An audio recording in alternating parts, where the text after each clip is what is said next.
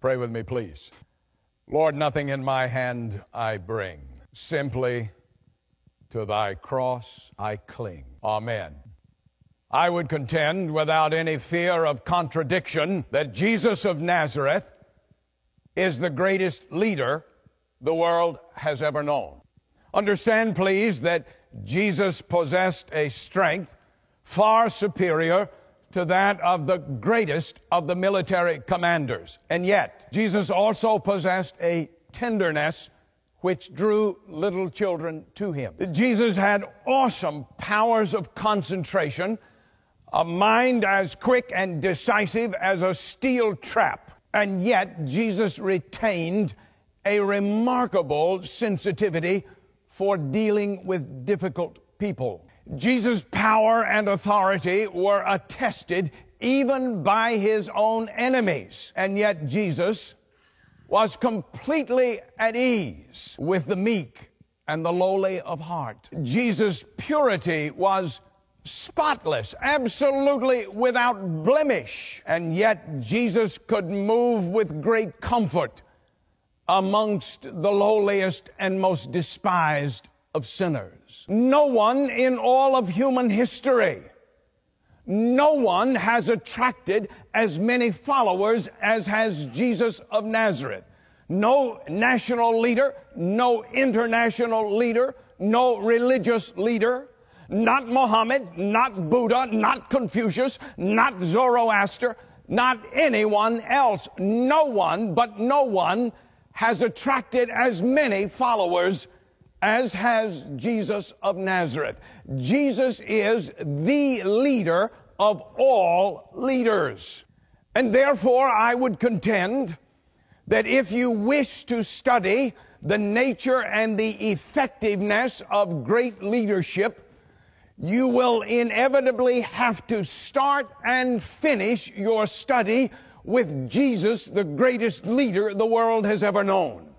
Furthermore, if you dare to engage in a study of the leadership style of Jesus, inevitably the result will be that you become a more committed follower of Jesus. And that is the reason why today I want us to examine the leadership style of Jesus. Now, I suspect that by this time you know that if you give me a week off and therefore a few more days to work on a particular sermon, that one of the things that I'm going to do is to have great fun playing with the words. That is precisely the case today. And so you see, I want to try to capture the leadership style of Jesus in 4 statements. You're going to love this. Here they are.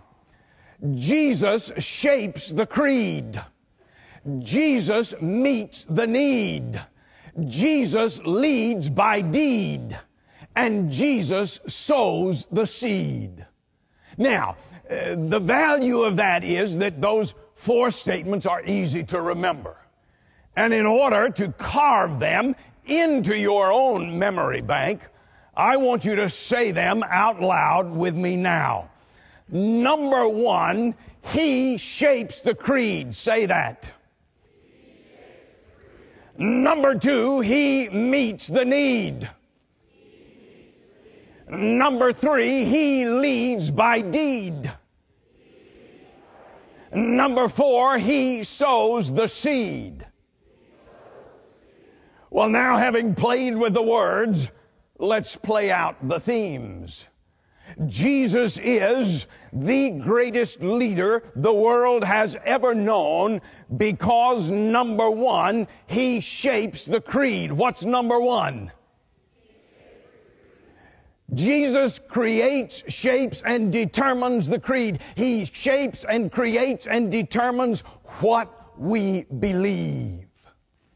Now, if it is true, and I believe it is, that truthfulness is the foundation stone of all great leadership, then I think it's worth noting that Jesus always, but always, spoke the truth.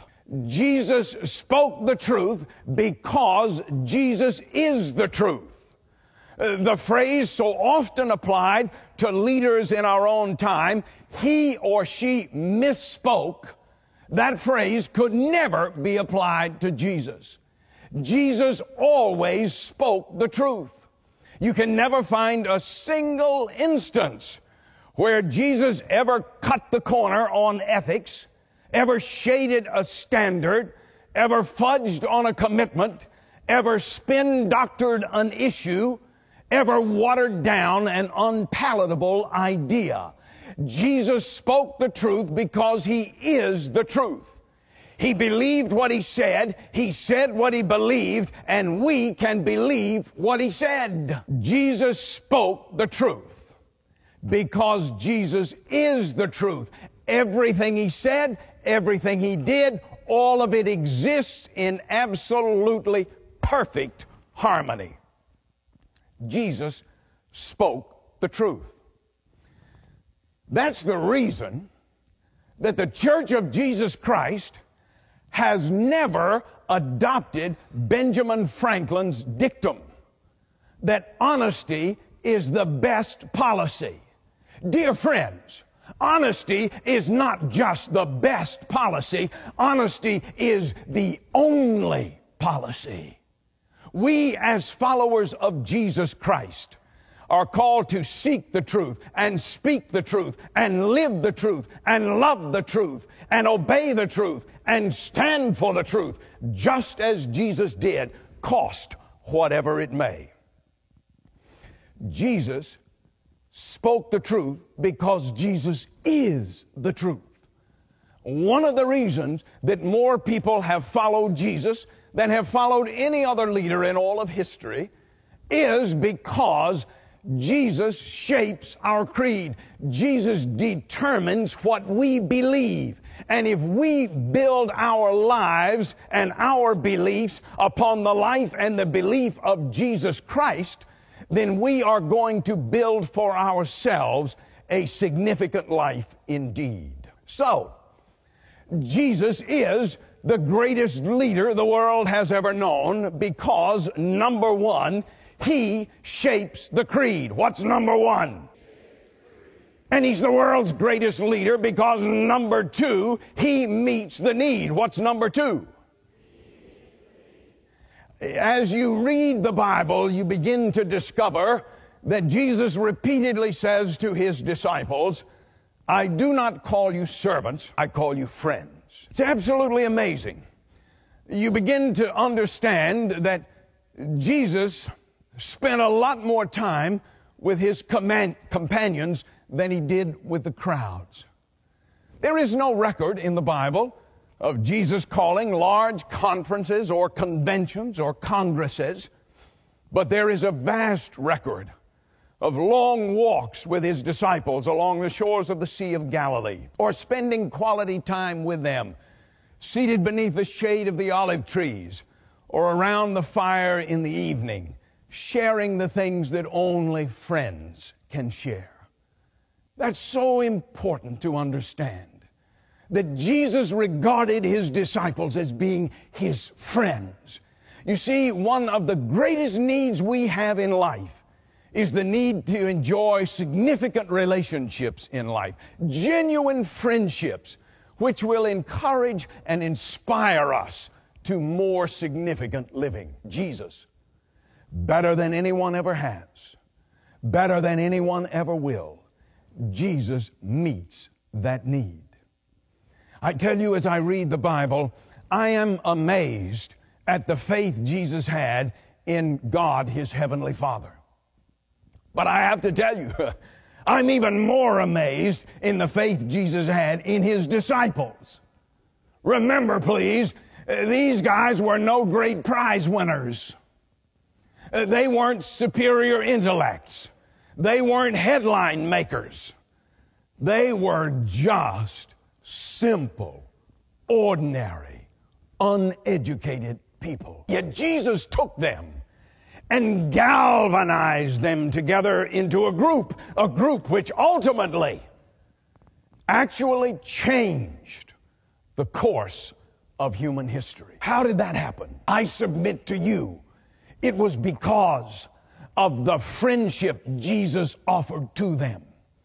It was their friendship with Him that inspired them to a greatness they never knew they possessed. Yes, one of the reasons more people have followed Jesus than have followed anyone else in all the history of the world is because they find in Jesus what the Bible refers to as the friend who sticks closer than a brother. And so, Jesus is the greatest leader the world has ever known because, number one, He shapes the creed. What's number one? And number two, He meets the need. What's number two? And number three, He leads by deed. What's number three? Oh, yes. Every time, I tell you, every time, and I've been reading the passage all of my life, every time I read John chapter 13 and see there Jesus with His disciples, I tell you, I move to a sense of overwhelming awe that here is Jesus, the Son of God, the King of Kings, the Lord of Lords, and yet He is down on His knees, girded only with a towel, washing His disciples' dirty feet. Dear God, make no mistake, no self-respecting gentleman of the Middle East then or now, and certainly no great leader, would ever stoop to do such a thing. Unthinkable. And yet, here is Jesus in an act of loving service to His disciples, by so doing, demonstrating to them that the way they are to lead is to serve. I have a great friend in the ministry. His name is Samuel Green. He is now one of the bishops of the African Methodist Episcopal denomination. And I want to tell you, Samuel Green preaches like a runaway freight train. And I love to hear him preach. Not very long ago, Samuel Green had a line in one of his sermons that wrapped itself around me and will not let me go. Samuel Green in his sermon said, Jesus sits high, but Jesus looks low. Ooh, that'll preach. Jesus sits high, but Jesus looks low. In that single line, Samuel Green has captured the picture of the lofty Lord of the universe who loves us so much that He would lower Himself all the way down to washing our feet. The King of all glory cares about the smallest, littlest, lowest, most insignificant care of your life and mine. Jesus sits high, but He looks low. Here's a book to read, Servant Leadership by Robert Greenleaf. For 30 years, Robert Greenleaf climbed the corporate ladder at AT&T until he reached the top. But there in that exalted position, he discovered that the temptation to pride and power almost overwhelmed him. As a result, he felt forced to re-examine his own understanding of true leadership. And he discovered the answer to his deep concern in none other than the life of Jesus of Nazareth. And out of studying the life of Jesus, he came to this concept of servant leadership. In fact, Greenleaf says in his book that concept appears more than 1,300 times on the pages of the Bible. In the book, he shares how, in his own experience, he says that when you reach the top or close to it and people are talking well about you and people are kowtowing to your every desire, he says at that point, that's when the gangrene of pride and power begins to eat away at your soul. The only answer, he said, is to see yourself as Jesus saw Himself, servant leader. You see, with Jesus, there was never tyranny, only tenderness. With Jesus, there was never a tirade, only a towel. Servant leader. Jesus sits high, but he looks low. One of the reasons that Jesus is the most effective leader the world has ever known is because, number 3, he leads by deed. What's number 1? He shapes the creed. What's number 2? He meets the need. What's number 3? He leads by deed. And number 4, he sows the seed. What's number 4? Jesus understood that nothing can happen through you until it has happened to you. Jesus understood that there are things we learn from experience which we cannot learn in any other way. That is precisely the reason that Jesus sent his disciples out on testing missions, training missions, if you will. He called his disciples together. He planted in them the seed of his wisdom and his power. And then he sent them out to experience both the responsibility and the glory of his work. It's amazing to read about it. You can do that in Matthew 10 or Luke chapter 10, both places. There, Jesus calls the disciples together, plants the seed. He tells them that they possess the power of God, and then he teaches them how to use it. He tells them that they are going to encounter remarkable opportunities, and then he shows them how to seize those opportunities. He tells them that they are going to run slap up against stout opposition, and he tells them how to respond to it. He plants the seed, and then he sends them out. They will bring the harvest. It's amazing to see it. And when you read about it, Luke 10, for example, when you read about it, after this training mission, the disciples come back to Jesus, and I tell you, they're so excited. They're jumping up and down. They're like children at Christmas time, and they're crying out, "Master, Master, you should have been there. You should have seen what happened." And Jesus, and I believe at this point that Jesus had his face split by a radiant smile. Jesus said, "Oh, I was there. I saw it all. I saw you knock Satan all the way to hell." Ha! Do you understand that Jesus gave to his disciples what I call the 3 T's?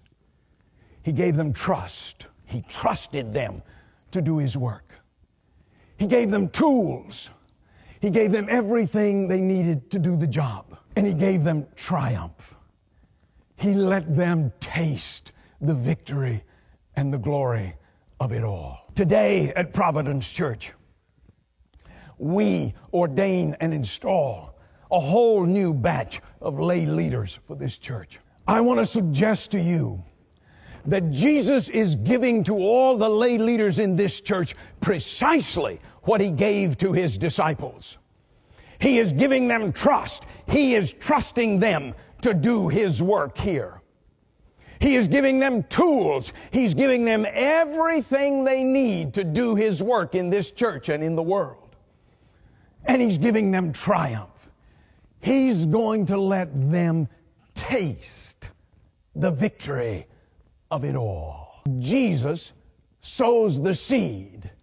They bring the harvest. And here's the principle. They will lead us by following him. And so Jesus is the greatest leader the world has ever known because, number 1, what is it? He shapes the creed. Number 2, what is it? He meets the need. Number 3, what is it? He leads by deed. And number 4, what is it? He sows the seed. Everything that I'm trying to say to you can actually be found in one of my favorite hymns. You know, sometimes hymns come about after long, hard effort and perspiration. But sometimes they actually erupt in a momentary flash of inspiration. The hymn to which I refer falls into that latter category. On March the 26th, 1862, a 28-year-old Baptist minister named Joseph Gilmore was preaching at the Wednesday night prayer service at the First Baptist Church in Philadelphia, Pennsylvania. He preached on the 23rd Psalm. After the service, Gilmore and some of the people in that congregation retired for a time of refreshment to the home of Deacon Thomas Watson. And as they were talking there about what Gilmore had said in his sermon, Gilmore said suddenly he was overwhelmed by a sense of the blessedness of the leading of God in life. And with that, he asked for a pen and a piece of paper. And suddenly, he took the pen and the paper and he began to write down some words. The words were flowing out of his mind as fast as he could write them. And when he finished, he then handed the sheet of paper to his wife and never gave it another thought. Later on, much later, his wife, without his knowledge, sent his lines in to a Christian magazine. And before Joseph Gilmore was even aware of it, his lines had been set to music and became a hymn which began to spread through the church. The hymn is entitled, He Leadeth Me. He leadeth me, He leadeth me, by His own hand He leadeth me. His faithful follower I will be, for by His hand He leadeth me. I contend, without any fear of contradiction, that Jesus of Nazareth is the greatest leader the world has ever known. He leadeth me. He leadeth you. He leadeth us. And that is why here at Providence Church, we shall always and only